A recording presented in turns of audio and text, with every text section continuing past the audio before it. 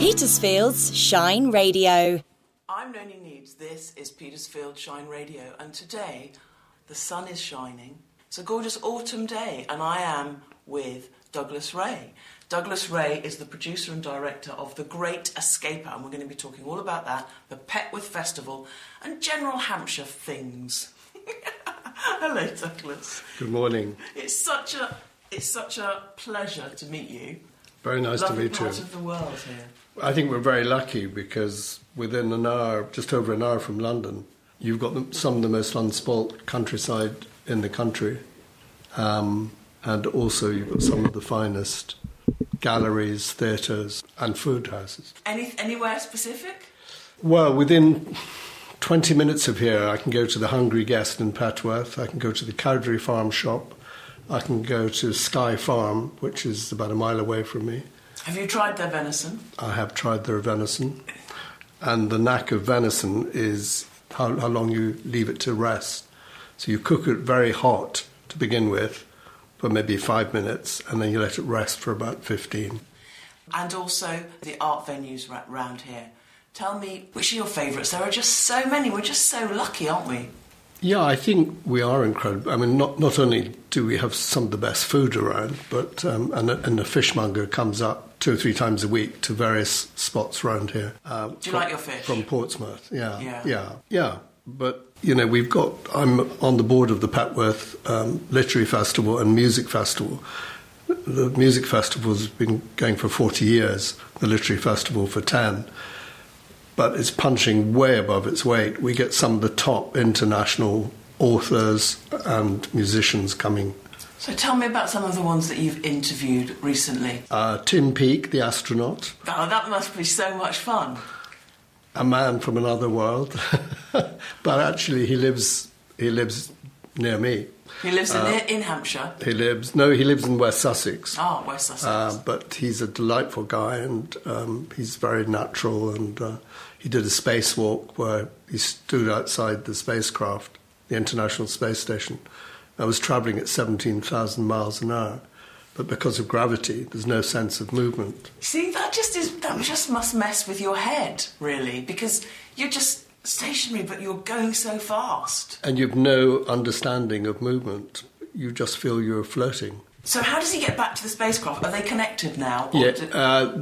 Well, when they first started doing spacewalks, they had an umbilical cord that took the oxygen and the water and everything they needed. Now they've got a little space pack on the back, like James Bond, a jet pack. But you only have 20 seconds power to get back to the opening of the space station. And if you run out of time, I'm afraid you're then orbiting the Earth in eternity. They're very brave, all these people that go up into space. They are. They're remarkable. But things that scare you usually turn out to be worth doing. So there is somebody that I came across recently that said, challenging your comfort zone is where the magic happens. Do you believe that? Yeah, well, my job really is a magician. I make films, which are stories. That's the simple answer. But you need the alchemy of magic, of excitement. You need to make people laugh and cry in the same film. Now, you certainly do that in The Great Escaper. I went to see it at the Living Room Cinema, which is in Liphook, which is a fabulous cinema. And the audience laugh out loud at The Great Escaper, and tears, I'm sorry, it just tugs at your heartstrings. Well, I think the film avoids being sentimental about 2 people who are both about 90, Michael Caine and Glenda Jackson. And it would have been so easy to do a film that was, oh, isn't that nice, 2 old people doing things that are remarkable. But actually, it's a tough film to watch because it's about a love story.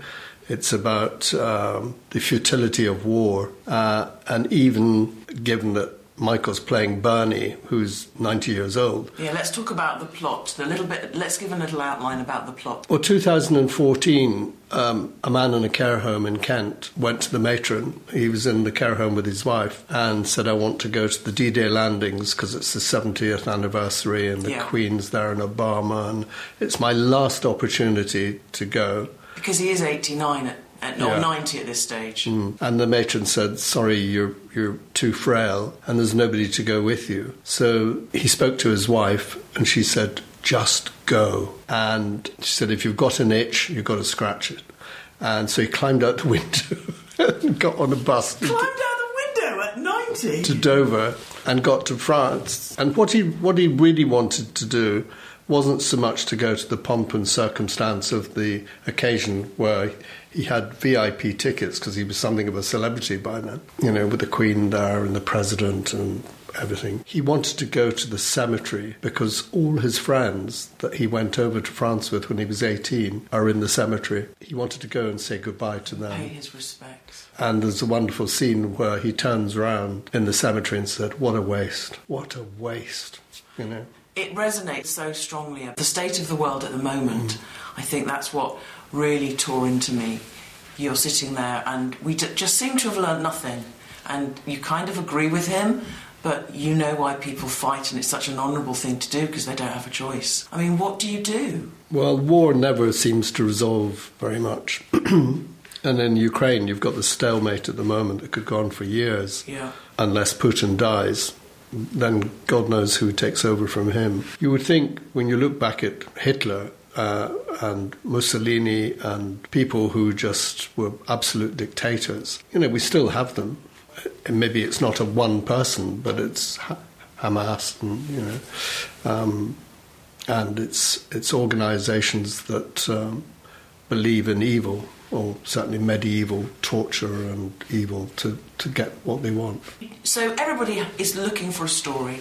In your capacity as a professional producer-director, what inspired you to think, this could turn into a good story, or how can I make a film? I mean, how do you even start thinking about things like that? What was it that triggered it for you? I think it was a film about something. It wasn't Mission Impossible 35 or James Bond, another James Bond, and does he get the girl? And this is about a man who had reached 90, near the end of his life, who was still in love with his wife in the care home together, and thought, I can do this. It's extraordinary that the human spirit, if they set their mind to it, can go and do things.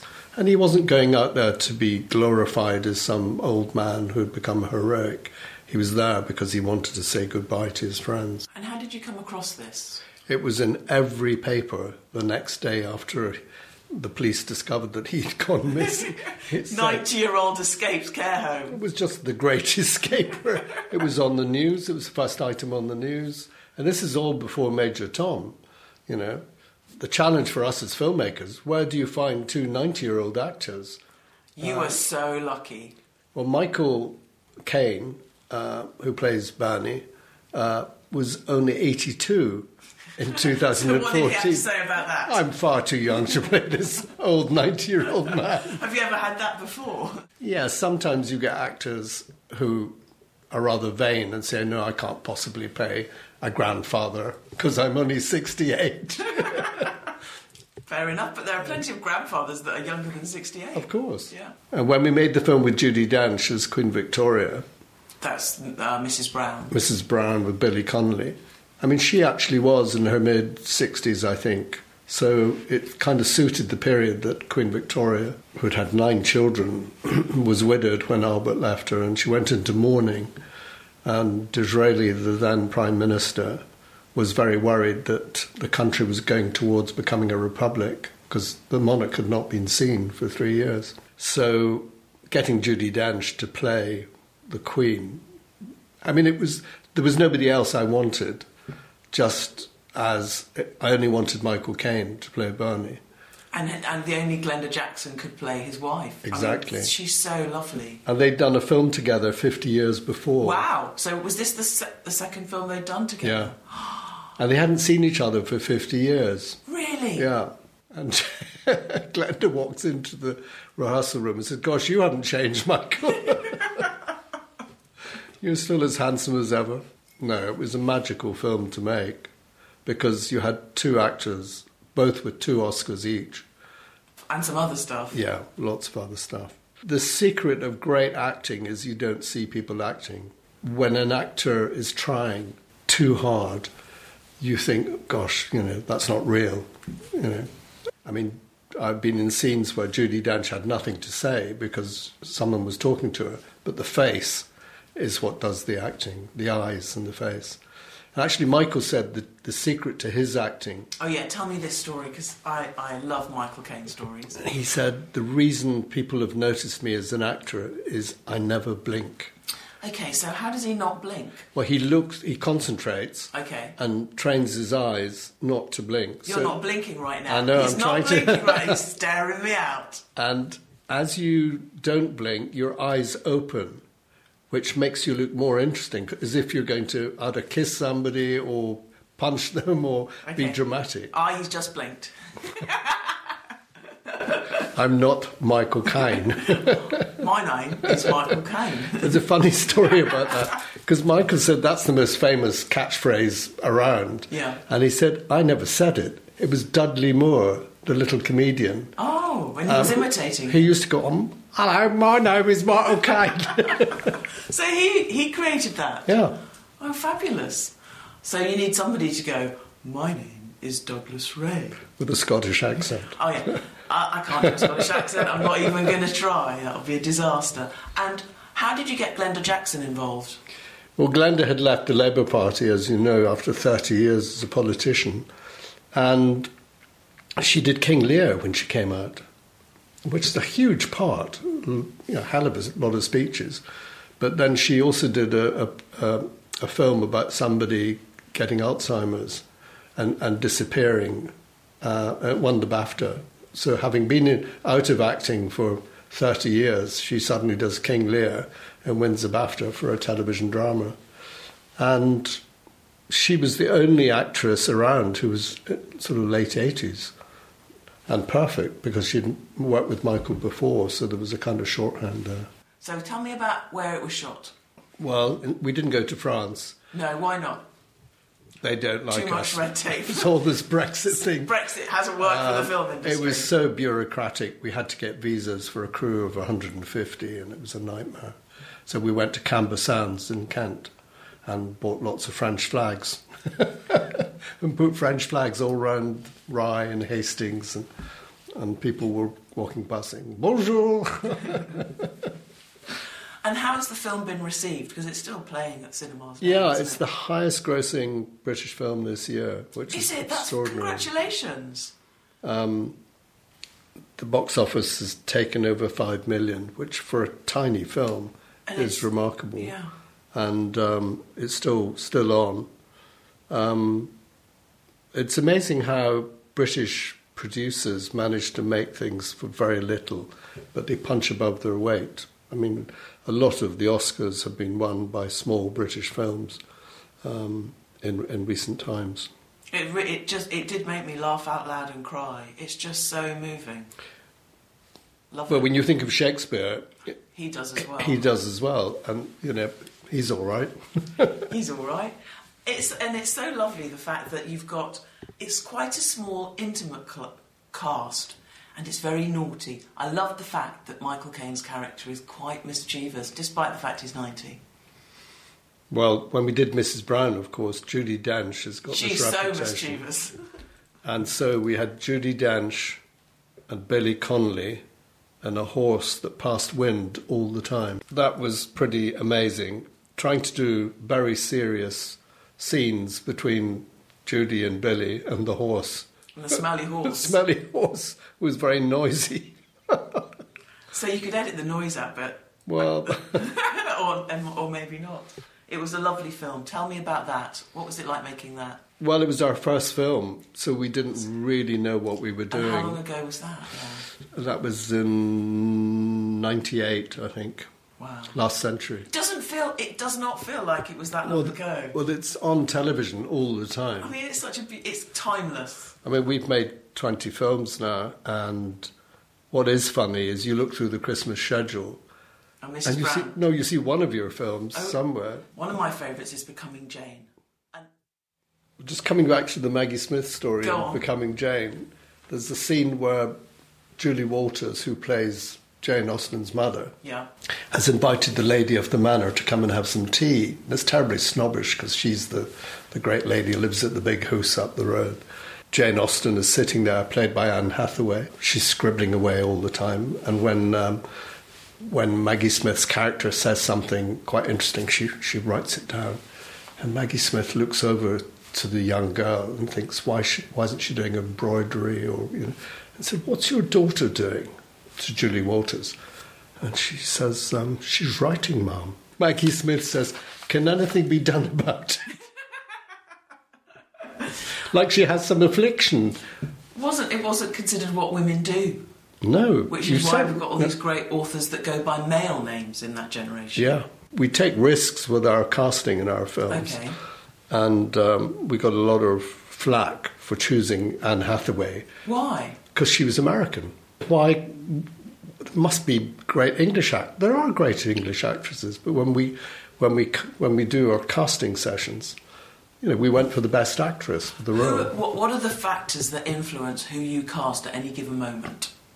Well, if you're doing a love story, there has to be an alchemy. So you bring in James McAvoy and the actresses that you think might be able to play against him as Jane Austen to see how they respond. And of course, if they don't like each other, When I did the film with Sebastian Faulks, Charlotte Gray, Kate Blanchett was chosen as the girl to play Charlotte Gray, and we needed an actor to play a Frenchman so that when she parachuted into France to help the resistance, they would speak English, because we didn't want subtitles, but they'd speak English but with a French accent. And one of the actors we had in was this pretty good actor who'd done a few television series called Daniel Craig. I don't know whatever happened to Daniel Craig. And Daniel, who's from Newcastle, couldn't get the French accent.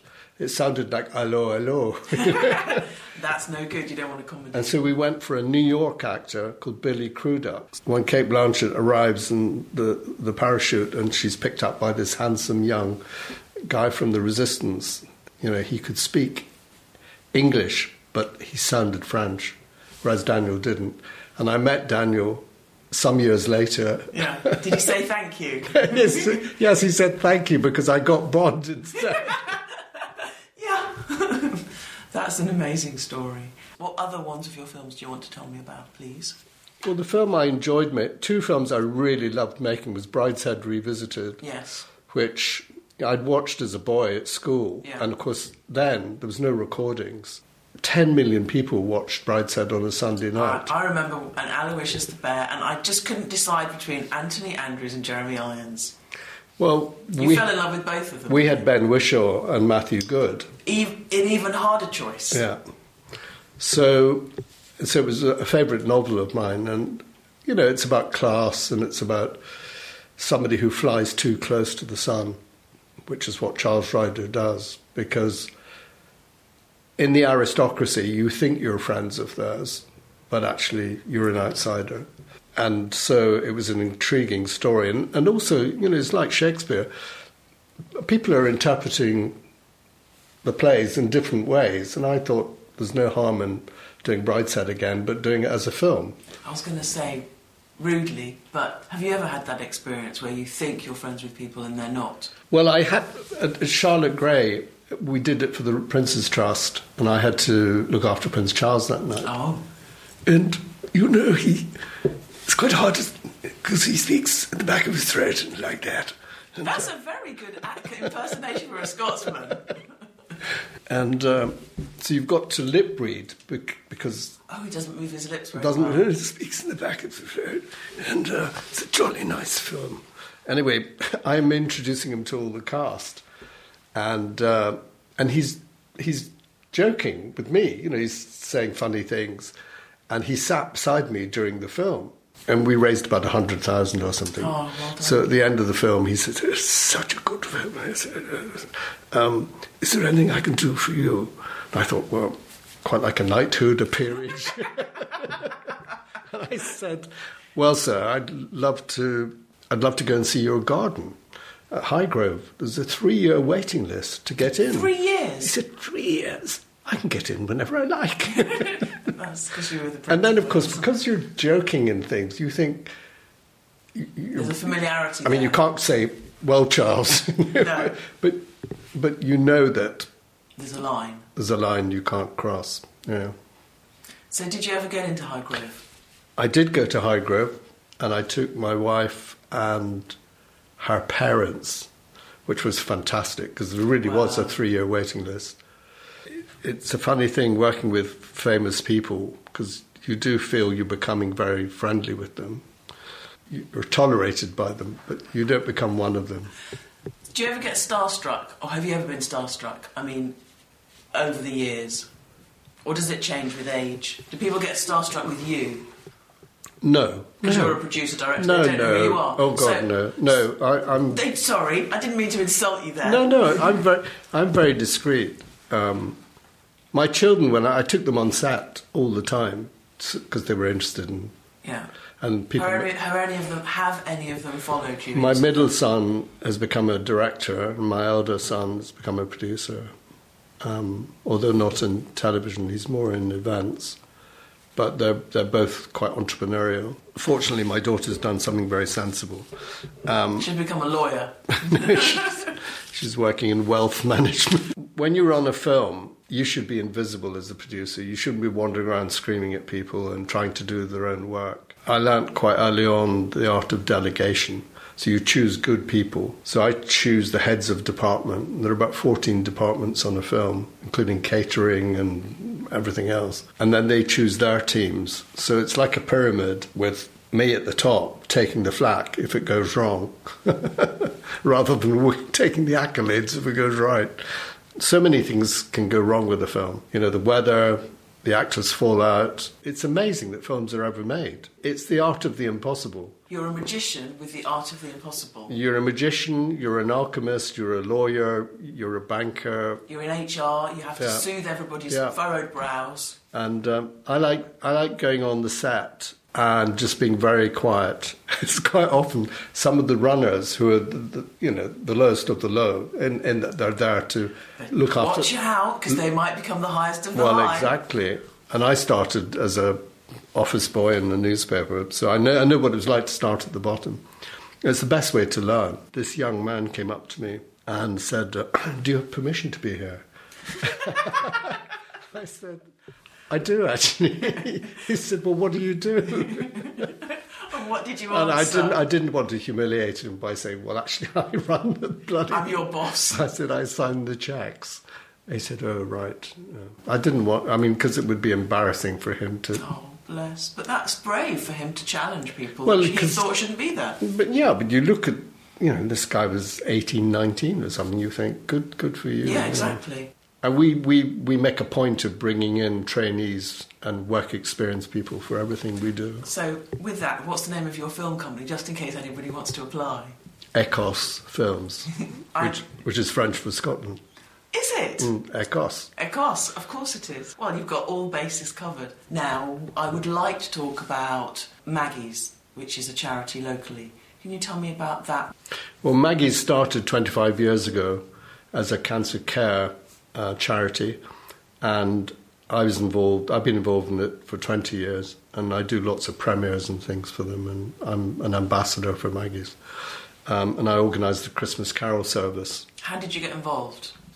I was producing a series called Monarch of the Glen in the Highlands, and we were staying in a beautiful estate, and the owner of the estate had very bad cancer. I said, how do you manage with your treatment, the chemo and radiotherapy? She said, I go to Maggie's. I said, for the treatment? She said, no, to recuperate. And Maggie's is a place where if you've got cancer and you've been told by your consultant, you get 10 minutes with him and he tells you what's going to happen. And then you walk out on the street. I've just been told I'm going to die. That's what you think. And Maggie's centres are all attached to the big cancer hospitals. So you walk through the door. It's like a big farmhouse kitchen. And nobody says, who are you? Have you made an appointment? It's free. There's no waiting list. And you get to talk to specialists in whatever cancer you've got, because they'll come over from the hospital, but it's not in a hospital environment. You're sitting, have a cup of tea, and other people around there have got cancer. And we've seen 1 million patients in 25 years. But because we've now got 25 centres, 4 abroad now, Tokyo, Hong Kong, Barcelona, and there's going to be 3 more. The whole point is it gives you the courage and the impetus to tackle the disease. You're not on your own. You've got the support there. So we give you advice about wigs, diet, yoga, or anything that can help you to tackle the disease. And you can come in with your children, your husband, and everybody can explain exactly what's going to happen.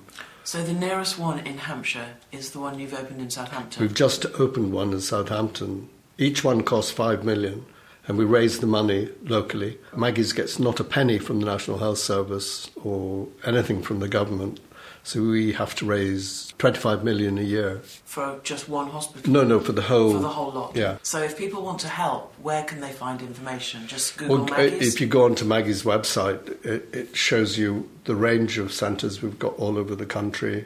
The one in Southampton is a brilliant one. It was designed by Amanda Levitt, who did the extension for the Victoria and Albert Museum in London. But the whole point about Maggie's is the building doesn't look like a hospital. It's beautifully designed, and there's a garden with water, statues, artwork in the Maggie centres, and brilliantly trained staff who look after you. So you walk through the door, and as I said, nobody says, "Who are you? Have you made an appointment?" It's free.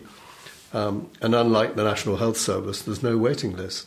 So you get a cup of tea and a biscuit? Get a cup of tea and biscuit, and I guarantee you leave there feeling much more confident and inspired about the treatment you're going to get. Because these days, cancer does not equal death. There is incurable cancer, but you can be treated and people live. Well, survival rates now are over 70%. Yes. So getting cancer now is not a death warrant. When Maggie Keswick, who it's named after, had breast cancer 30 years ago, it was pretty much terminal, because they didn't have the treatment or the research. And she said, when she knew she was dying, to her husband, who was an architect, "When I die, I would like you to talk to all your architecture friends." And he knew all the world's top architects to design a building that people can go to when they've got cancer.